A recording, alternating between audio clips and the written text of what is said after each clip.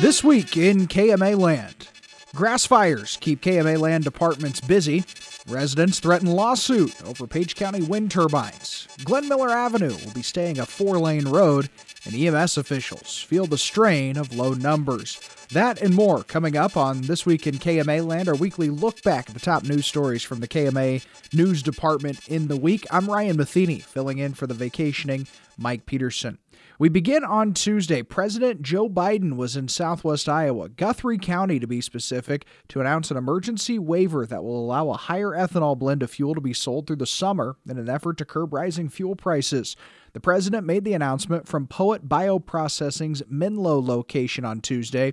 He says the waivers will allow E15 fuel to be sold June 1st through September 15th, a time period when it's usually not allowed.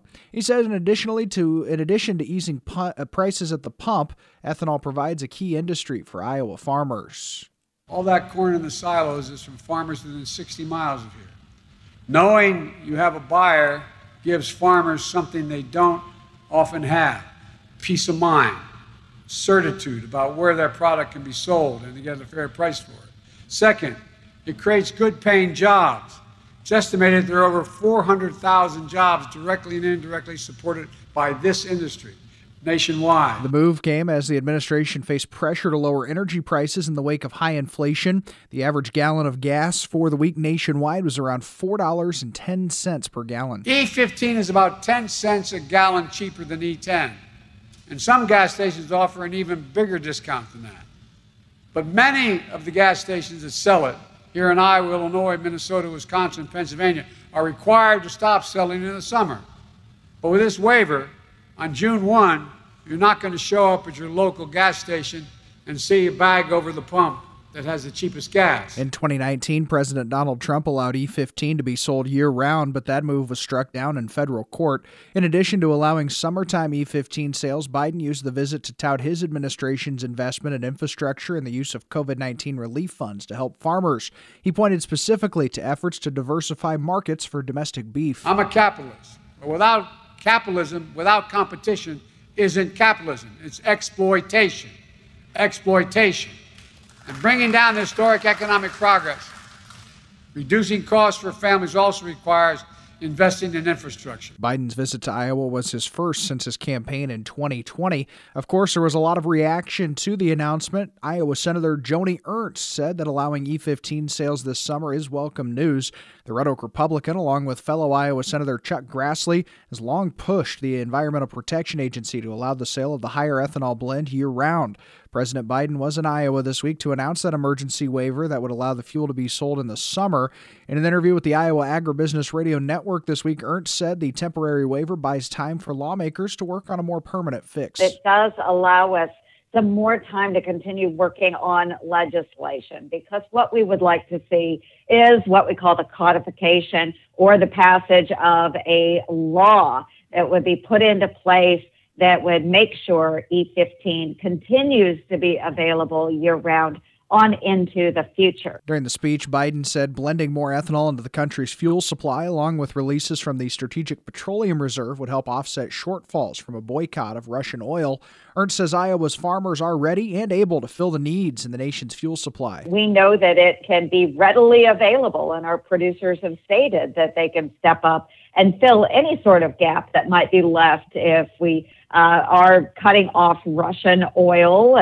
And so I think it's a very good message that the president recognizes the role that agriculture can play in combating the high prices at the pump. In addition to educating the public on the benefits of biofuels, Ernst says she continues to work on educating members of Congress on both sides of the aisle. With E15 and those higher blends of ethanol, we know that we are immediately reducing the carbon footprint of our vehicles by using those types of blends. So it is a large education process that we have with Americans. But for Senator Grassley and I, every day it seems to be an education process with members of Congress. So there's a lot of misinformation out there, but we do know that even like with E15, immediately you'll see the benefits to the Earth's carbon footprint. In 2019, President Donald Trump moved to make year-round E15 available permanently. However, that move was blocked by a federal court judge. On the advocate side of things, biofuel advocates were reacting to the announcement, and Monty Shaw from the Iowa Renewable Fuels Association had his immediate reaction. You know, the old song, "Put me in, coach, I'm ready to play." We have a fuel. It's here. It's domestic. We make it locally. It's higher quality. It's higher octane. And, oh, by the way, it's cheaper. Shaw was in Menlo when Biden announced the emergency waiver to allow E15 from June 1st through September 15th. And speaking on our Morning Line program earlier this week, Shaw said that the fuel with higher ethanol blend can often sell cheaper due to corn producers continuing to hit record yields. Corn growers are super efficient. They're producing, record yields and near record yields all the time with lower inputs. And so the cost of relative cost of the corn has gone down. I know prices are pretty good now, but compared to the value in the energy market. And so ethanol is just the lowest cost of fuel octane in the entire world. So the more ethanol you add to your gas, the lower price that fuel is going to be. Currently, nearly 60% of the product from Iowa corn growers is first processed at an ethanol plant for fuel or high-protein animal feed.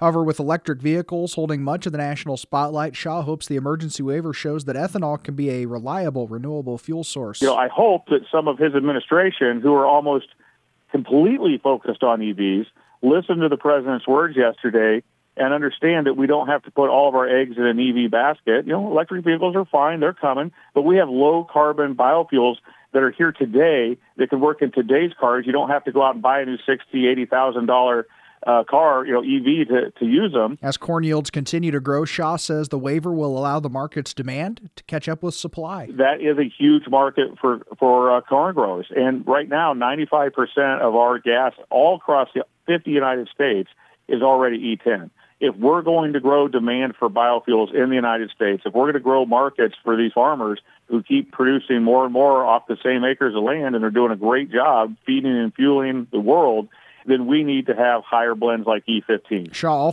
also emphasized the importance of getting gas stations equipped with the appropriate equipment to sell E15 and added multiple funding sources are available. We do have grant programs in the state of Iowa that retailers can access. The president announced $100 million of federal money also. So if you go to a gas station right now that doesn't offer E15 and you happen to know who runs that thing, tell them to call us. There's money out there to put in equipment so you can offer these higher blends. Shaw also says the IRFA is working with the state to develop a more permanent solution for selling E15 year-round, as the waiver is only for this year. You can hear the full interview with Monty Shaw on our Morning Line page at KMAland.com. Iowa Senator Chuck Grassley was also in the area this week, and he says he supports expanding federal education assistance to those seeking something other than a 2-year or 4-year college degree. During an event at Iowa Western Community College Thursday, Grassley said giving assistance to those enrolling in a technical or trade program could help ease employment shortages. One thing that I think will help the quality as well as the quantity of the workforce is something, if we ever get a higher education reauthorization bill through the Congress of the United States. Presently, you can't get a Pell Grant unless you're going to finish a degree, either AA or BA. And there's a lot of people that need training that have a certificate program or something less than 2 years or 4 years, where almost any trade, whatever you want to mention, they ought to qualify for the Pell Grant. I support that. Grassley appeared with former Secretary of State Mike Pompeo. We've got more from Grassley's visit up, and you can find that still at KMAland.com. Well, this week was also a difficult one when it came to fires, specifically grass fires, as there was a lot of wind, a lot of low humidity, and a lot of high temperatures throughout the week. We start on the early part of the week. On Monday, several fire departments responded to a grass fire in western Fremont County late last weekend. Tabor Fire Chief Dan Morse told us his department was called to a report of a grass fire near Forney's Lake. That started last Saturday.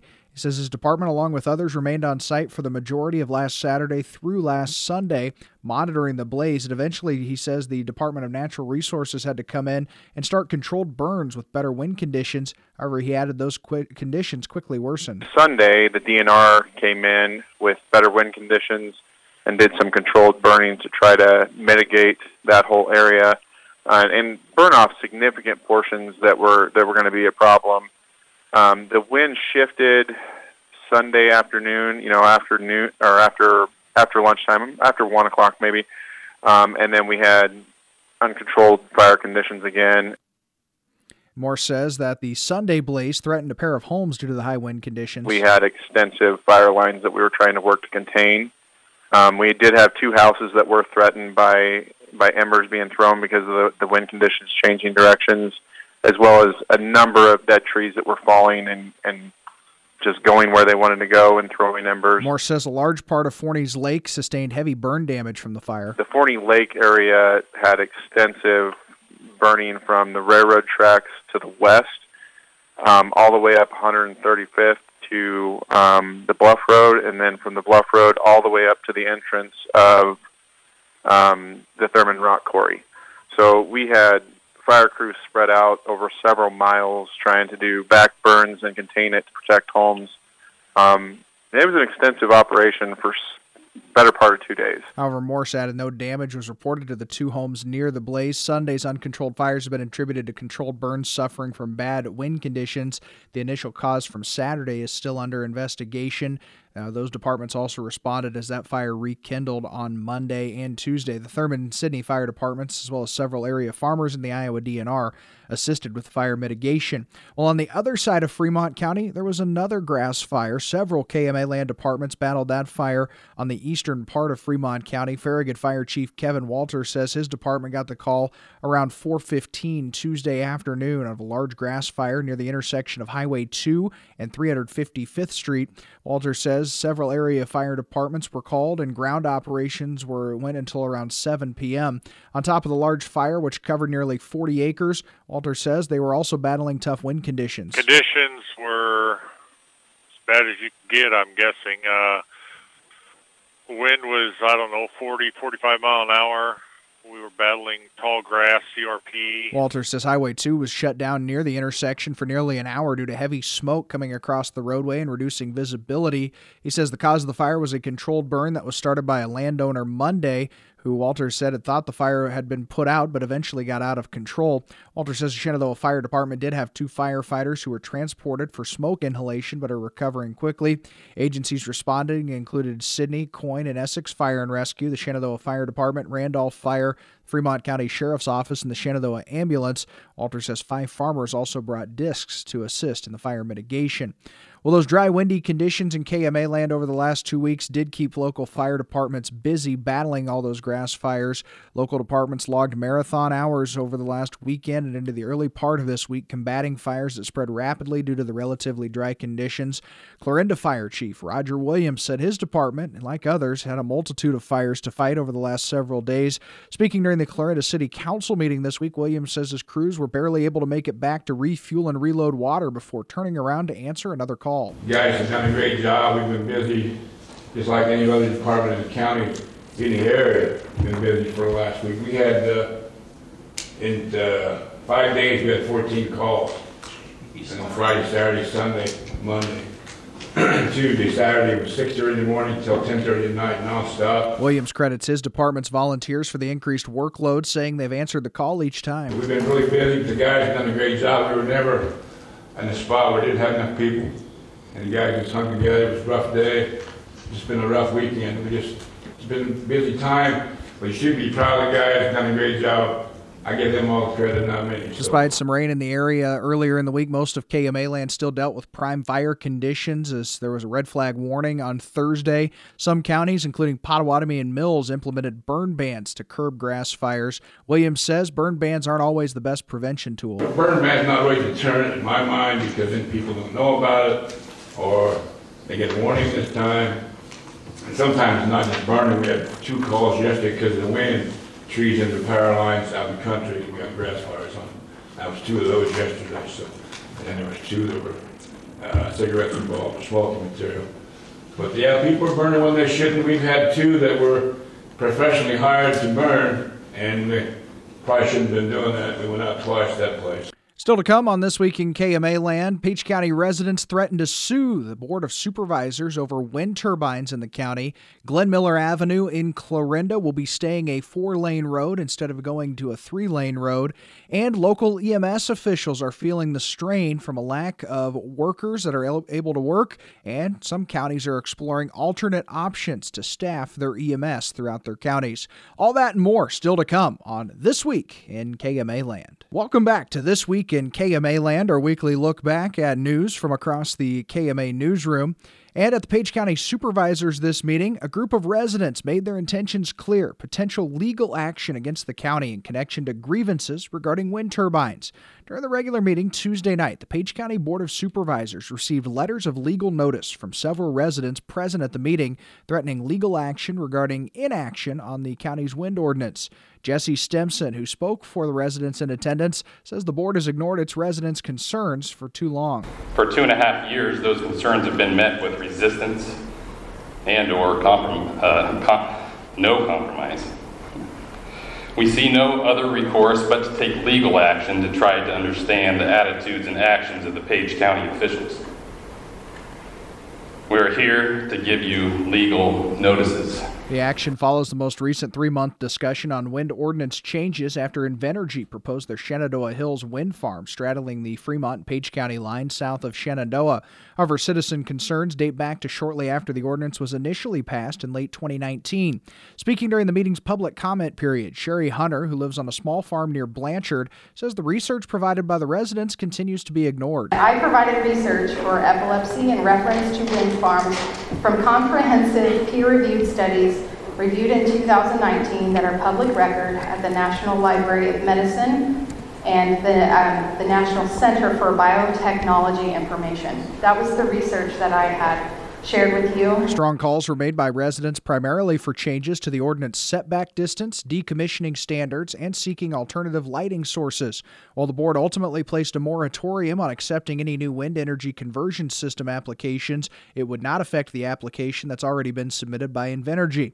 Hunter adds firsthand accounts, including her own, have been disregarded by the board and accused board members of showing hypocrisy when wanting to represent the concerns of all the county's residents. Consider my son and those you have destined to live too close to turbines the next time you compare surviving and thriving.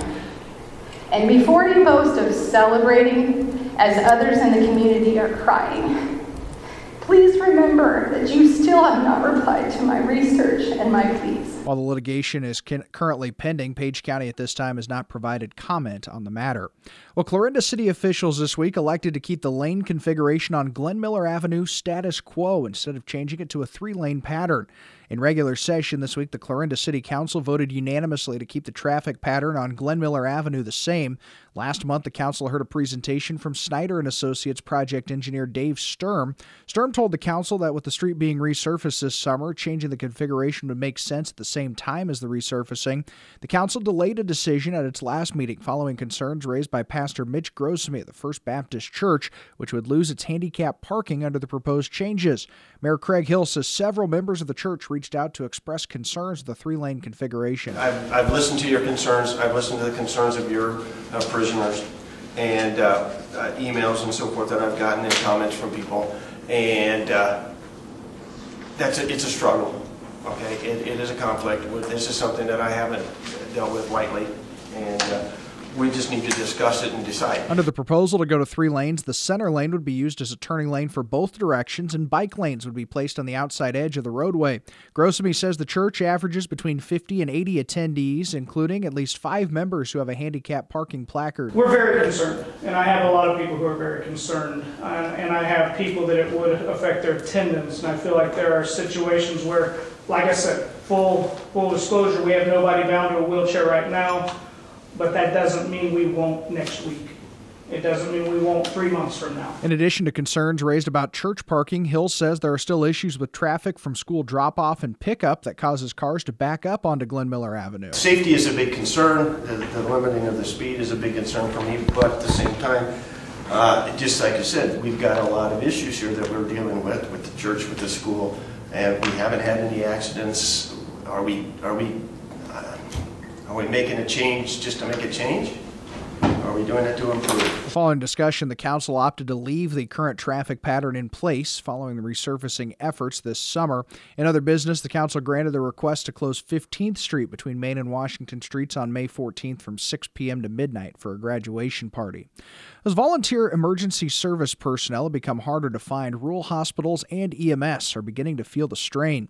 That's according to Shenandoah Medical Center CEO Matt Sells, who says emergency personnel working with his hospital are beginning to feel the strain of increased daily calls. Speaking on KMA's Morning Line program this week, Sells applauded efforts of local EMS crews who have stepped up on extra calls, but says the current situation is not sustainable. The message I'm getting from those folks is, Matt, this isn't sustainable, right? So we have to have a plan in order to make it so eventually we are able to staff these positions and guarantee that we can keep response times down, that somebody's going to be available when you call 911. Additionally, Sells says recruiting efforts have been a struggle for operating the Shenandoah ambulance as they've utilized a number of on-call personnel, which Sells says often serves as a second job. You've got a pretty tight workforce right now where pretty much everybody in our area seems to be hiring across the board in all industries. And so, individuals that are willing to kind of take call and do that as an occupation as opposed to having guaranteed full-time hours and benefits and those things has certainly changed. Sells says that when patients come into the hospital needing a transfer, it nearly doubles the amount of staff that are required, adding to the load of a lighter-staffed EMS. And so we have to have a crew available to take those patients. And when that crew is on the road taking a patient to Omaha for a higher level of care, then we also have to cover 911s. And that crew is going to be on the road for typically a minimum of around 3 hours en route to transporting that patient to another facility. To help provide more funding for the services, Sells says Page and Fremont County EMS personnel are in the preliminary talks of declaring EMS an essential service in both counties. Otherwise, Sells warns that what he calls a scary situation could be on the horizon. I think so much of the time, right, when we dial 911, we expect somebody to come. But the reality of the matter is that if there are no staff available to respond, you're really at the mercy of the staffing of your local agencies. On Mills County's side, Mills County officials have begun the process already of declaring EMS an essential service in their county. During the regular meeting this week, the Mills County Board of Supervisors approved a resolution to make emergency services essential. The maneuver is allowed after the state legislature passed Senate File 615 in 2021, which allowed counties to implement a tax for providing the service. Mills County Supervisor Richard Crouch tells KMA News the move comes primarily as the county's aging volunteers are beginning to leave the profession. Some of them are over 70 years old that's running these operations for us, and they're ready to get out, but there's nobody to take place.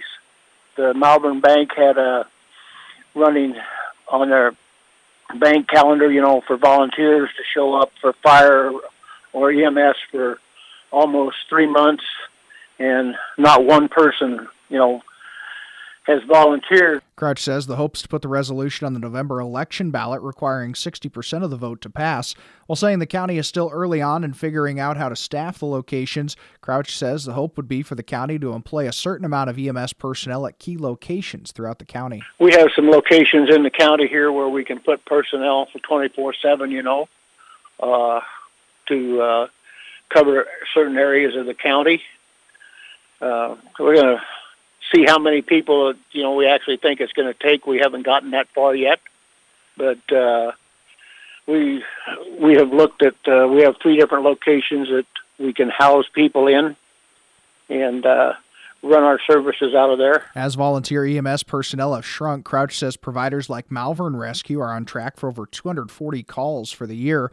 Additionally, several smaller providers consistently have to cover for one another. Glenwood gets called out, Mineola has to be on call, or Silver City has to be on call, or Malvern, one of them. Okay, Glenwood's going for a call. Do we have someone there? It's getting to where it's a situation where we could get into trouble not having enough people to serve the people. The board also tabled action on appointing an EMS advisory board due to Crouch abstaining for a conflict of interest and Supervisor Lonnie Mayberry being absent from the meeting. That wraps up This Week in KMA Land.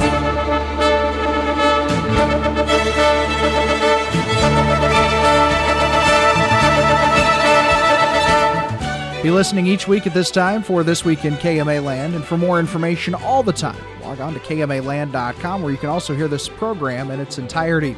For the entire KMA News team, this is Ryan Matheny. Thanks for joining us. Have a great weekend.